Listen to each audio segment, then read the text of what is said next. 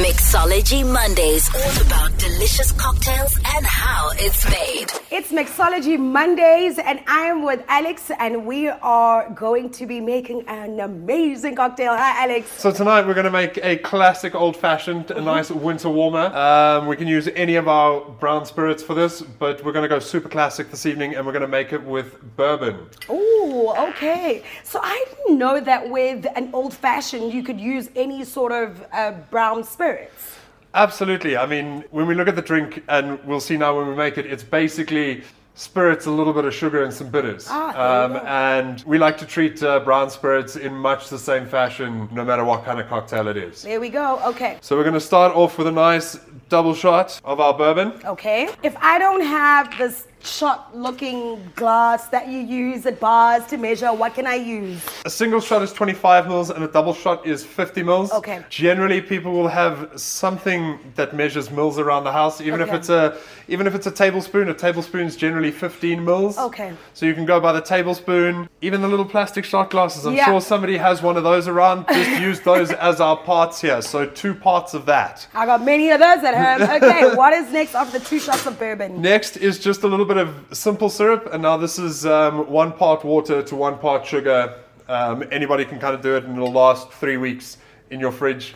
So super great to have on hand. And here we're just going to do 2 teaspoons. So what does the syrup do to the actual bourbon? Is that to create a sweeter taste? A little bit of a sweeter taste, but if you taste spirits, they have kind of the mouthfeel of water. They're very thin.